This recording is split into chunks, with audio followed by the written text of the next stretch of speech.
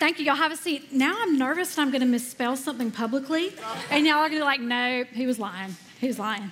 Listen, I have known Pastor, I was calculating this yesterday, I think for 26 years, which is a long time to know somebody. And when you've known somebody for that long and they say nice things about you, it's a plus because there are a lot of things that he could tell about me. There are a lot of stories from back in the day and like probably from yesterday that he could tell about me as well. So it is such an honor to be here. It's an honor to serve with you. It's an honor to serve this church. And I just want to let you guys know what kind of pastor you have if you're a four-pointer or if you're a guest, what kind of man of God is leading this church. He is the type of man who in our staff meetings will say, how can we honor and elevate women in this place? He has more females than males on his staff and doesn't see that as an issue to be corrected. And he's the type of man who will say things like, okay, y'all tell me what I need to hear, not just what I want to hear. He is a man of God, and I'm honored to follow you. So thank you, Pastor. Thank you. Y'all honor him this morning. And I also want to give a shout out to my family right here. I mean, these are my family too, but I'm giving a shout out specifically to Shannon and our worship team this morning. Y'all, every single week, they just usher us into the presence of the Lord. And if y'all did not feel the room shift this morning, something shifted. Did y'all feel it? I worked up a little sweat. I got a little perspiration from my worship this morning. It's so good. So yeah, Shannon and I are family. I am married to her big brother, Josh. And there was one time where I was trying to explain to somebody the relationship that she and I have. And instead of saying I'm married to her big brother, I said she is married to my big brother, which is wrong on many levels because, first of all, I don't have a big brother. He's a little brother. And she's not married to him. But I didn't catch it when I said it. And so people were looking at me like, what? Something's not right there. And I didn't get it. Do y'all ever have that experience where what you hear in your head is not necessarily what comes out of your mouth? That what we're hearing and believing and accepting and then living from is not truth? Somebody this morning? Has that ever happened to you? That's where we're going today. If you're one of those people like I am who needs to know where we're going before we ever leave, if you need an itinerary, that's our itinerary, okay? That's where we're going. We are going to the things that we hear in here that are not the truth, and we're confronting them today. It's going to get real. It's going to get real today. So we are finishing up our series, Last Chance U, and if you're new, if you've missed part of this series, I just want to tell you what it's about. It's a play on the Netflix series, Last Chance U, the letter U as in university, which is all about these Division I athletes who, for some reason or another, have not met their potential at the big schools, okay? It could be academic, it could be athletic, and for some reason, they're just not performing up to where they need to be. And so they are sent down to these smaller, like, community colleges where it's like they're being rehabilitated, okay? They are learning to, first of all, go to class. Any teachers in here? I'm a former high school English teacher, and I love how the academic advisor in this show will say things like, man, why don't you take a pencil to class? And I'm like, I feel that in my spirit. I can relate on so many levels. Why don't you take a pencil? So they're training these kids how to be academic, how to succeed academically, but they're also teaching them the skills that they need to know athletically. Now, this might come as a shock. I am not a football player. Okay? I keep saying I want to try. I'd probably get broken in half. But I'm not a football player, but we can all relate to that feeling, can't we? Of feeling like it's our last chance. Feeling like, for some reason, this is it. This is it or else. And so in this series, Pastor has taught us a lot of really important things, like what do you do when you feel like it's your last shot? He's taught us about the necessity of repeated forgiveness, where we in our flesh want to say, this is your last chance. This is your last chance to do right by me, but that's not what's biblical. And so we repeatedly forgive even when we don't feel like it. Last week's message, if you were not here for it or if you did not watch it online, I encourage you to go back because, it was so powerful. It was about the 4 crazy friends. Y'all remember this? Where there are 4 friends who know that it is their buddy's last, best chance to get to Jesus. And so what they do is they each pick up a corner of the mat that their sick friend is lying on. They tear the roof off the building that Jesus is in, and they lower him into the presence of God. And Pastor challenged us to be one of those 4 crazy friends, because there are people in our lives, and it's their last best chance to get to Jesus, and it's on us. So last week we went inside the house, and today we're going inside the mind, which I think is probably a much scarier place to go. We're going inside the mind, and we're going to confront this lie that says, I missed my chance to be who I could have been. I missed my chance to be who I could have been. Now listen, it does not matter what station in life you are currently in. If you are old, if you are young, if you're content or if you're dissatisfied. I think we can all look back at something in our lives and go, gosh, I wonder what could have been. I wonder who I could have been. I wonder what life could have looked like if only things were a little bit different. Teenagers. My 20th high school reunion was last night. It's been a long time since I've been out of high school. And I can distinctly remember, though, being your age. I remember what it was like to walk into high school my very first day and be overwhelmed.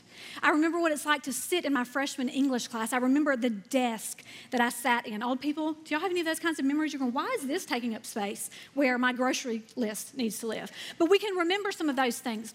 But I know even for teenagers, you can already look back and think, what could have been? Maybe if I started taking my academics more seriously sooner, I could have been a scholar. Or maybe if my parents had started me in sports a little bit sooner, I wouldn't just be riding the bench, but I'd be a starter. Some of you are already regretting maybe the choices that you've made with your friends socially. You got involved with the wrong crowd and you wonder, what could my reputation be if only I hadn't done that? You see, this truth applies to all of us, young or old. Old people, we have more to look back on, don't we? We have more life circumstances where we can look back and think, gosh, I just messed that up.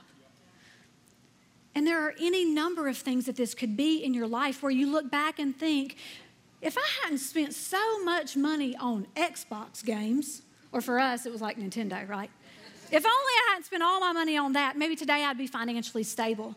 Or if only when I was in high school I didn't get involved with the wrong crowd and start trying drugs, maybe I would not have fallen into addiction.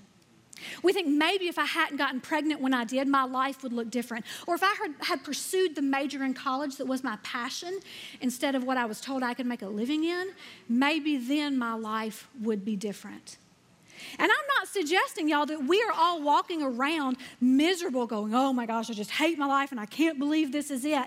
But I think what's perhaps a little scarier, a little more dangerous is the fact that we are wondering silently. And it's impacting who we are, but nobody else in our life is even aware of it. We're questioning, who could I have been? What could I have accomplished? What could God have done with me if only I had met him sooner? You see, it's not always just about the actions that we took. Sometimes it's about the actions we failed to take. It's not always about what we did. Sometimes it's about what's done to us.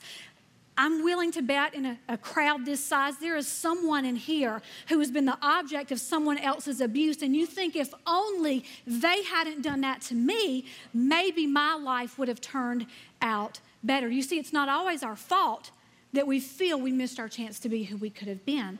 Sometimes it's the result of our circumstances, and yet we walk around wondering, what if? I want to tell you about a friend of mine. So a few weeks ago during worship, during the very first song, I was sitting over here and I heard God tell me something to tell her. And now listen, this does not happen very often in my life, okay? I don't believe I operate in the prophetic where God gives me messages for people all the time. But on that day he did. And he said, Jenny, I want you to tell her that it's time to let it go. I said, okay, well, that's a little weird, so I'm going to sit on that, and I ignored God as we often do. I said, okay, thanks. Yeah, thanks, God. He wouldn't leave me alone. During the second song, he got a little bit louder, as God is prone to do.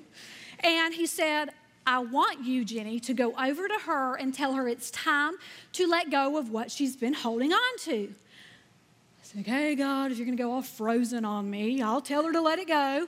Didn't know what it meant. So I told her, I said, this is going to sound strange, but God said it's time for you to let go.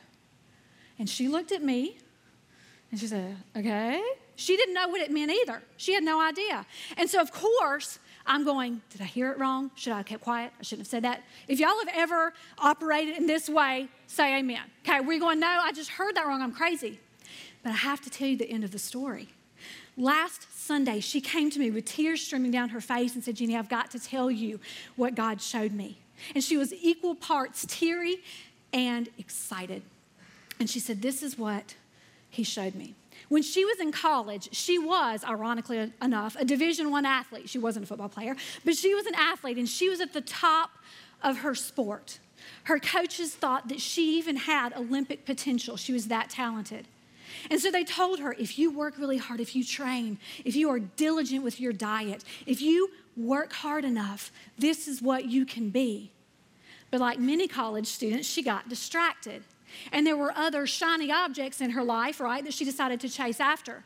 Partying became more fun for her. Hanging out with friends became more fun for her because it required discipline to be the top of her sport, and she could just kind of fall into having fun. So she fell into having fun, and this is what she did.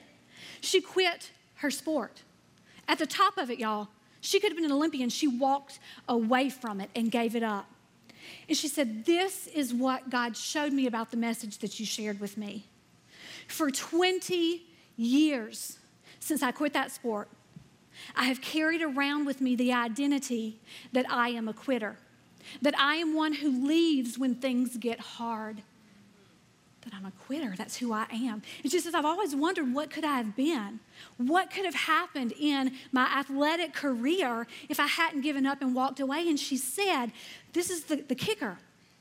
I didn't even realize that what I had believed about myself stemmed from that. I had carried it for 20 years and I did not connect the dots. I did not identify that my feelings of being a quitter came from that. And God showed me when you were obedient and said, it's time to let it go, God showed me that's what it was. And she said, Jeannie, there's a weight that's been lifted off me. Because I know, even though that's what I did then, that's not who I am now. And I don't have to wonder about what could have been, because what could have been is not the most important thing. What is the most important thing. And I feel like that's a word for somebody today. There is a weight that is weighing you down that you don't even realize is weighing you down. And here's the thing. We don't know because we don't ask. And we don't ask because we don't want to know, because if we find out, then we have to deal with it, right? We have to face it. Jesus will show us what is holding us back. He will reveal it to us, and if we will release it, He will redeem it. But this is what I know about us. We think I'm living plan B that's inferior to the plan A God had for me. I think we all imagine that when we are in our mother's wombs that God has this beautiful yellow brick road path laid out for us that's our plan A. And what happens is that we make poor decisions. We take wrong turns and we get off course. And because of the decisions we make, we think, okay, God has to try to splice things together to make a life for me. And that becomes the plan B that I'm forced to live instead of the plan A that God had for me. Does anybody relate to that? We think what I missed out on is probably better than what currently is. We think this is okay. You might even be happy and content in the life that you have, but you wonder, could it have been any better? Was there something else that I'm not getting to experience because I screwed it all up? And this one I think is the most dangerous. I'm getting what I deserve. What I'm facing now, the struggles, the hardships that I'm facing, the doubt, the anxiety that I grapple with on a daily basis, maybe that's what I deserve because of things I did in my past. Listen, God is not going to force the redemption of what you won't release. He is a good God. He is a merciful God, but He is also, as Pastor says, almost weekly, He is a gentleman. And when we are holding on to things from our past like this with tight fists, He is not going to come and pry your fingers open. He is going to wait until you willingly surrender and lay it down, and then He will redeem it. Because if He pries your hands open, He might physically get you to a place where you're ready to receive it, but spiritually you're not there yet. And He's not going to force it on you until you're ready for it. He won't force the redemption of what you won't release. And this morning He is saying to each one of us, there's something that you need to release. Just like he sent me to her to say it's time to let it go, he sent me to you today to say it's time to let it go. It's time to ask him what it is. It's time to acknowledge what that might be. And it is time to release it, or should I say them. It's not just one thing. It's time to let those things go. It is time. Here's the truth. We confronted the lie, right? The lie is I missed out on who I could have been. The truth is his plans for you don't stop. His plans for you don't stop because you stop. His plans for you don't stop because you make a wrong turn, because you make a sinful decision, because you screwed up when you were 17. His plans for you don't stop because of your addiction, because of the abuse that you endured. His plans for you don't stop, period, without condition. And when we fall into the trap of thinking, I messed everything up, then we don't even need God, because we think we are more powerful than he is. If you think you have the power to screw it all up, then you don't understand who our God is. He is not one that will let you screw it all up, because he redeems everything. His plans for us do not stop. Somebody needs to internalize that truth today. I want you to understand that God is not paying you back for what you have done in your past. I don't care how heinous it was. It does not matter how sinful of a past you lived. It does not even matter, truthfully, what you did last night. If today you'll lay it down, he is a God of redemption, not a God of retribution. Any hardship that you are facing in your life today, do not see it as a divine lightning bolt from Jesus striking you down saying, how dare you? This is what you deserve. This is what you get. Because he is a God of grace. He is a God of forgiveness and a God of mercy, not a God of retribution. People might pay you back for wrongs you've committed against them. That's not who God is. That is not who our Jesus is. He is a God of redemption, but we have to be willing to lay things down for them to be redeemed. I want you to look at these verses from Romans 8. I think these are super important for where we're headed today. This verse 28 says, we know that for those who love God, it's us, right? His people. For those who love God, all things work together for good. For those who are called according to his purpose. All things. All means all. All means every one of those things. Your addiction, your abuse, your divorce, the abandonment. It all works together for good for those who are called into his purpose. Look at this. What then shall we say to those things? Oh, it's good, y'all. What shall we say to those things that are holding us back, those things that we have labeled and identified ourselves at? What shall we say to those things? My God is for us. My God is for me. Make it personal. He is for me. So if those things come against us, that's fine. They'll try, but they will not have the final say. Because, I'm going to go back, slide people. I'm going to go back because all things work together. All things. I could have you pull out a piece of paper right now and start listing all your things. We have a list, don't we? We have a list, and it might be a private list that nobody else in our lives even knows about, but it's there, and it's weighing us down like it weighed my friend down. It's identifying us for decades like it did her. It's a list. I am this, I am this, I am not this. I did this, I did that, I didn't do that. And we have a list that looks like Santa Claus's list, right? It unrolls, and it goes on and on and on. But here's the truth we've got to get to today, y'all. The truth is all things, all of those things work together for good. That doesn't mean, oh, this is for somebody. That doesn't mean they disappear and you forget about them and it's as if they never happened. Because that's what we want, right? We want a magic eraser. Those things are crazy, right? Have you ever cleaned your bathtub with those? They're crazy. They take it all away. We want a magic eraser for all those things in our lives. Here's the thing. They're not going to go away, but what's going to happen is those things that are ashes are going to be turned to beauty. Those things that weighed us down are going to become light. The yoke that we carried on our own and we struggled under is going to become a burden that is manageable because we're not carrying it alone. Have you lived long enough to see Jesus do that in your life yet? I have, y'all. I have lived long enough, struggled with Jesus long enough, let's be real, like Jacob. Came out a little different, okay? My hip hurts sometimes.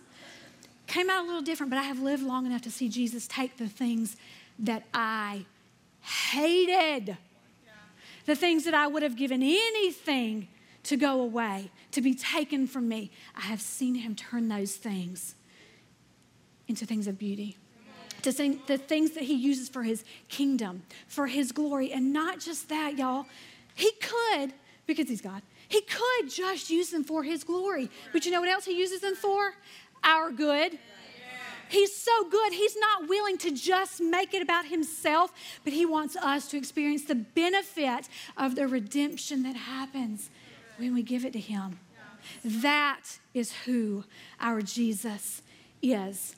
He works all things together for good. And so today, you have a choice. You can choose your focus. Your focus can be what could have been or what is yet to be. And here's what I believe. I don't know that I'm right. I think I am. My husband would probably say, yes, you think she's right. The focus is what could have been or what is yet to be. And I don't think you can focus on both of those things at the same time and get anywhere.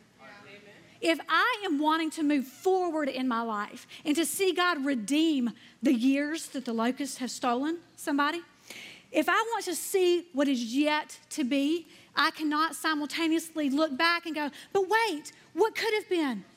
Who could I have been? What could you have done? Because if we're looking back, you can't look forward while you're looking back. It can't happen. Think about Lot's wife. Things ended poorly when she looked back, yes?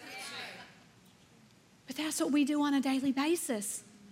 We act as if, we're posturing ourselves as if we're moving forward in life, but what we're really doing is going, but God, and we're looking back. And so here's the decision we have to make right now. Don't put it off and, I'll start that Monday morning. No. Monday morning, it's not a good time to start things. Start today. What is my focus going to be? What could have been or what is yet to be? Jesus has some things for your yet to be. I'm here to tell you. All right, so the main teaching today is from John chapter 5. If you have your Bibles, you can turn there. If not, just take a look up on the screen. And I want to set the stage for what's happening here. Jesus has been out ministering. He has been out performing miracles, showing people who he is. And at this particular point, what happens is there is a feast of the Jews. I don't know what this would have looked like, but I imagine it's like Thanksgiving on crack, okay? Like everybody is gathering together. There's a feast of all these people, and they're all gathering. And so Jesus goes to Jerusalem for this feast. And there is in Jerusalem by the sheep gate a pool in Aramaic called Bethesda, which has 5 roofed colonnades. So just picture a large structure under which there are these pools, okay? And that is where Jesus is headed. And in those colonnades, near those pools, there lay a multitude of invalids, blind, lame, and paralyzed. One man was there who had been an invalid for 38 years. Now, I was a former English teacher, and so whenever we were reading something, I would ask my students to try to visualize what's happening, right? In your mind's eye, that's where we're going today, in our minds, try to picture what this looked like, okay? Everywhere, as far as you can see, there are people whose bodies are broken. People whose bodies are broken. They're blind, they can't see. They're lame, which means some part of their body is not working correctly. And even those who are paralyzed completely cannot move. Everywhere you see people who are broken. One of those people had been an invalid for 38 years. Now, we don't know his specific infirmity. We don't know if he was blind, if he was lame, if he was paralyzed. It doesn't give us that detail. All we know is that for 38 years he had been that way. Guys, I am 38 years old, and I just don't think it's a coincidence that God let me speak on this passage today. For 38 years, this man had been broken. There was something that was not working the way it was intended to function. He had been lying there, an invalid, for 38 years. And for many of us, whatever our infirmity is, whatever you want to name that condition that you've been carrying around, for some of us, it's been a really long time, hasn't it? We've had it for decades, maybe even for generations. Biblically, guess how long a generation was? 38 years. This man had been ill, unwell, for a really long time. And don't you have to wonder what those 38 years would have looked like? Don't you wonder, what did life look like for this man who had been that way for so long? And this is what happens next. This is important. In your Bible, if you're looking at a physical copy, verse 4 might be omitted, and it might be kind of down as a footnote. But you can't miss this. This is the reason the multitude of invalids were lying by the pool. It's because an angel of the Lord went down at certain seasons into the pool and stirred the water.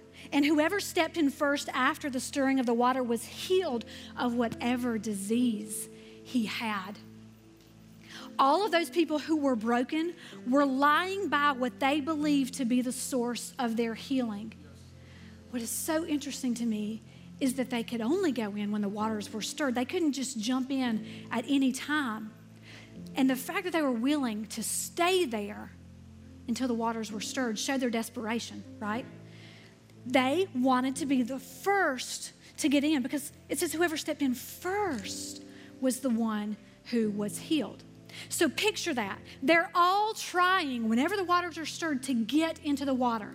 They're all trying to get there. They're all trying to get to that, to be healed. Does anybody want to pick up what I'm laying down? We all have a that and a there, don't we? We all have something that we think, if only I can get there, my problem will be fixed. If only I can get a new job, my finances will be secure. If only I can get a better boyfriend, my life will be better. If only, if only, if only. And so we're looking to all of these other things as our source of healing, trying like the multitudes, fighting, clawing our way to get there when there is not what we need to be trying to get to at all. Here is what Jesus says to him. Jesus sees him lying there, and of course, because he's God, he knows, he's already been there for a while. He knows, and he says to him, do you want to be healed? Okay, let me ask you a little question and answer here. What are the two responses to a question, do you want? Okay, so you might say something like, do you want to go to Cracker Barrel today? The answer is no, because it's crowded. Do you want Clemson fans Kelly Bryant to come back? No, we're good. Do you want X or Y?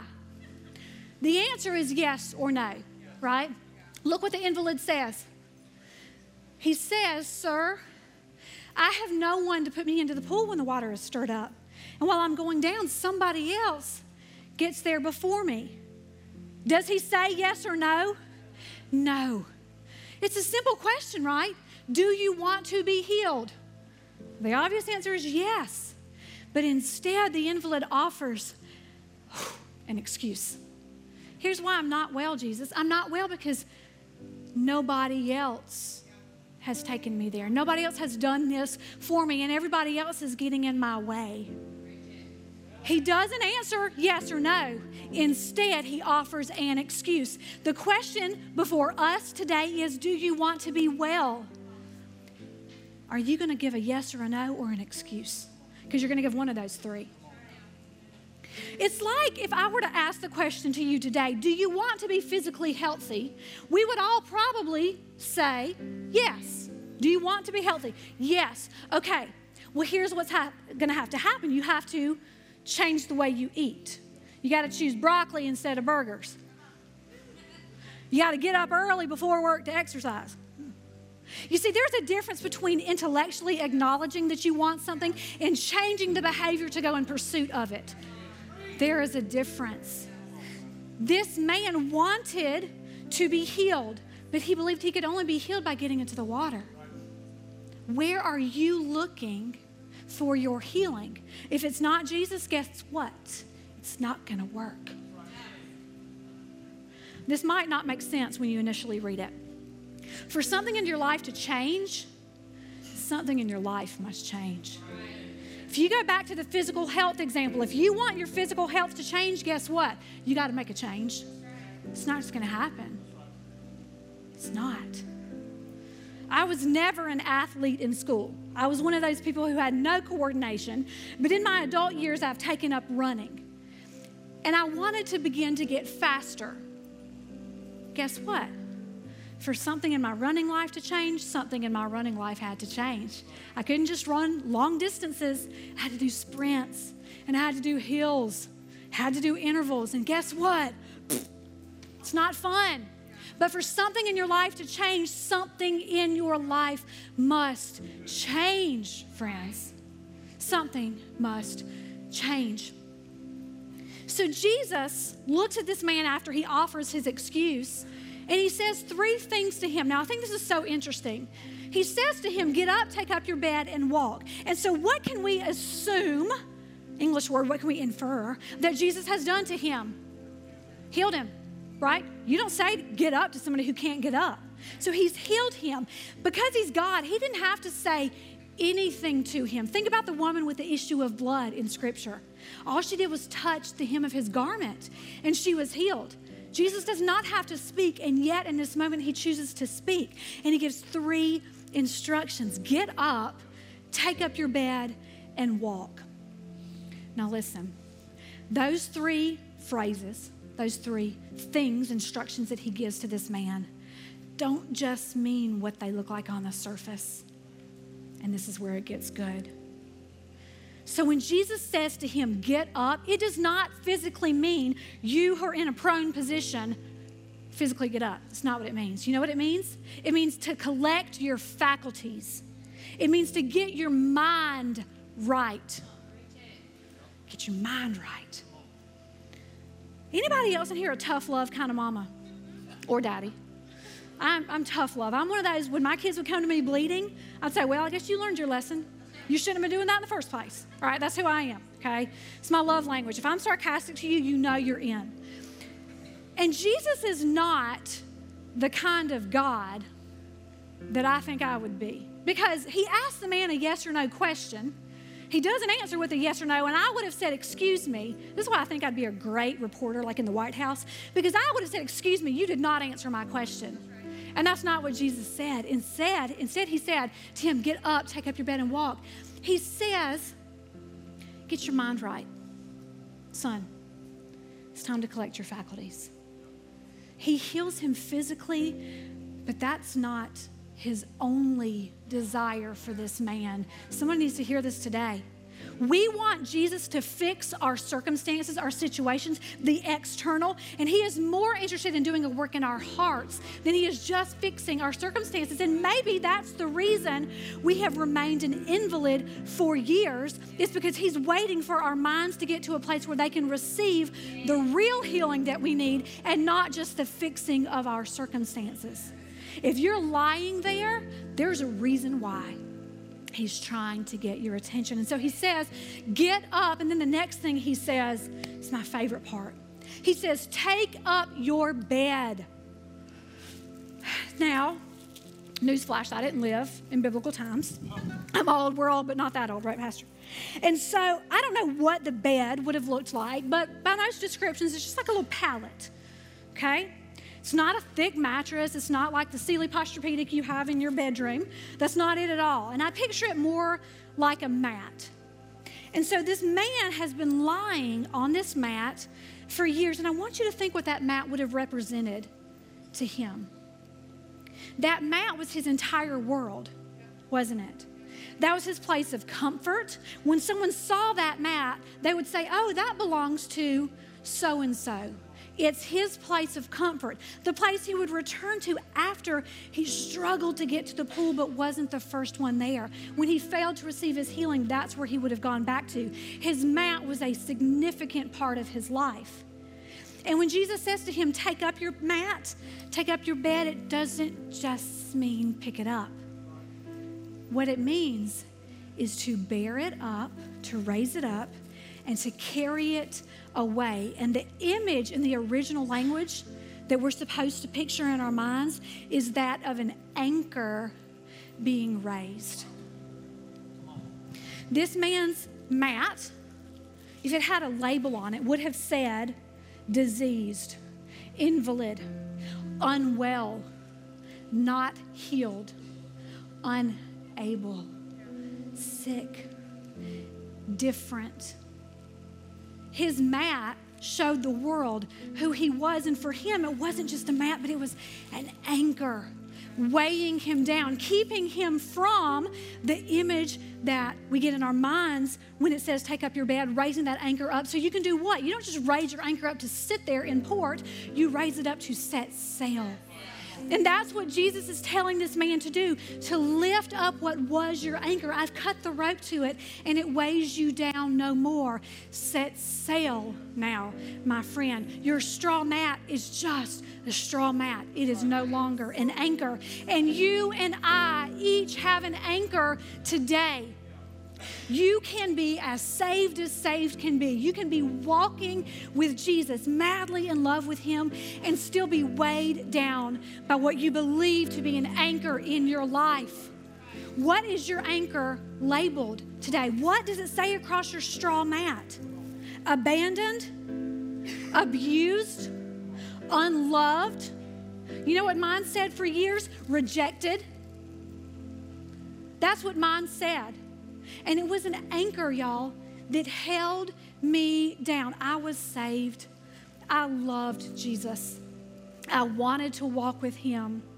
But there was an anchor in my life. And here's the kicker. I did not know, I did not understand in my mind that he had already cut the rope to that anchor. And I was the one who was picking it up and struggling with it when all he's saying is, let it go.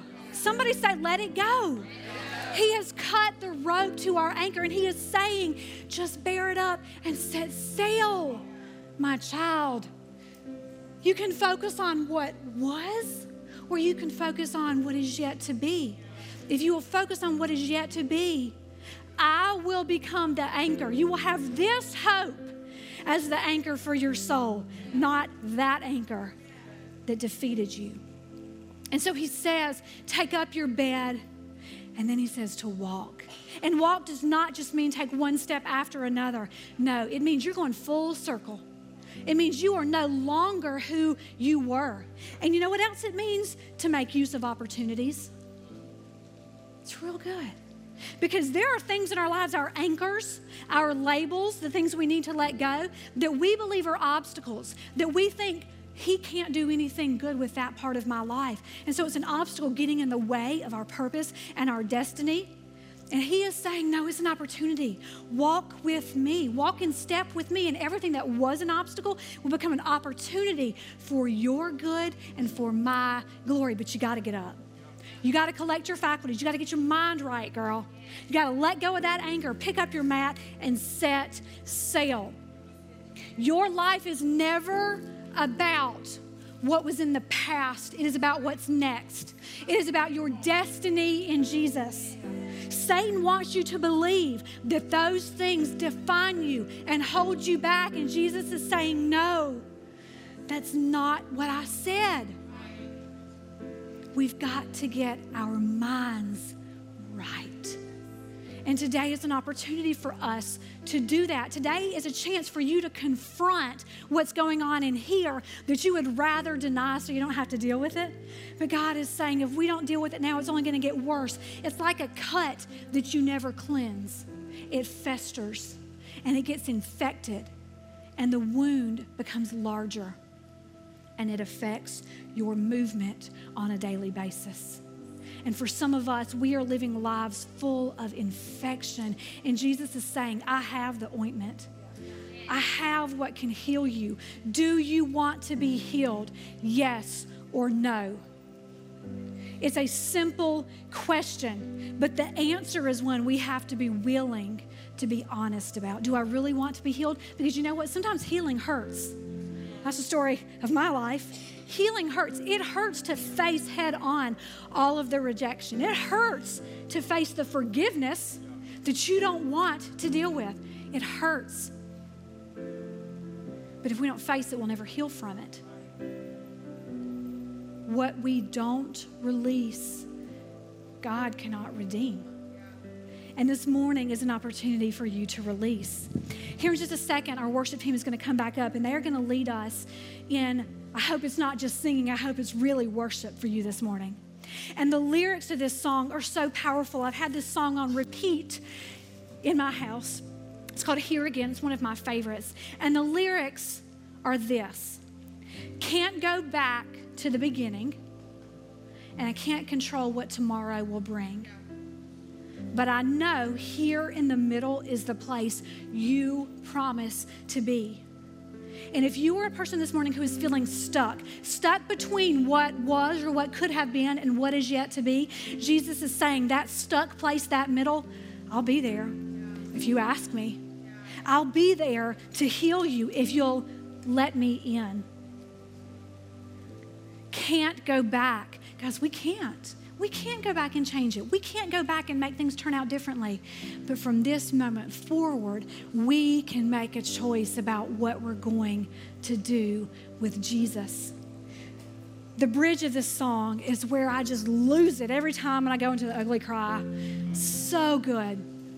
It says, not for a minute was I forsaken. I told you my label, my mat, my anchor was rejection. I was, the truth is, forsaken by a person, and it hurt. But that became my identity. I was no longer someone who was forsaken. I was forsakenness. I was the one rejected, not wanted, unworthy, unloved. That's what I believed of myself. And it was a years-long process of Jesus whispering to me over and over, what that person did is not what I did. What happened to you did not come from me. What a person did is not what I'll ever do. Not for a minute was I forsaken. Listen, your healing might come overnight. It might come in a minute. Mine took years. It took years of Jesus scraping away the infection and replacing it with new tissue that was alive and growing, that could receive the truth that not for a minute was I forsaken, because, this is the best part, the Lord is in this place. The Lord was in my woundedness. He was in my brokenness. He was in the rejection. He was in every minute with me. And here's the thing, y'all, he's not just in a building. When we sing this song, we're going to sing the words, the Lord is in this place. Yes, he is here because believers are gathered, but he is in the place of your misery. He is in the place of your brokenness. He is the place where you are anchored to the ground. He is in that place, and he is saying, let me cut it. Let me cut that anchor away so you can set sail. Not for a minute were you, make it personal.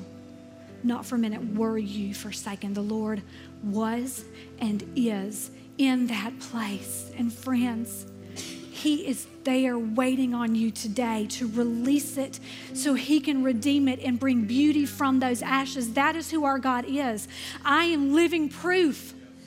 He has taken what was meant for evil and has turned it to good. And he is offering the same to you. I'm going to ask two things of you here in just a second. One is that if you need to do some business with God and say, God, I felt forsaken. This is what I believed about myself. I want you to make this your altar. I want you to come down here, and I want you to do what needs to be done with God, because for something in your life to change, something in your life must change, and it starts today. The second thing I want you to do is, if you feel led when I pray, I want you to respond. Do not let anything keep you from listening to the voice of the Lord in your spirit this morning, because he's speaking to you. I see it on your faces. Listen to him and respond. Let's pray. Father, you are so good, and I am in awe of how you can take, God, what was meant for evil, and you can make something good out of it, not just for yourself, but for us.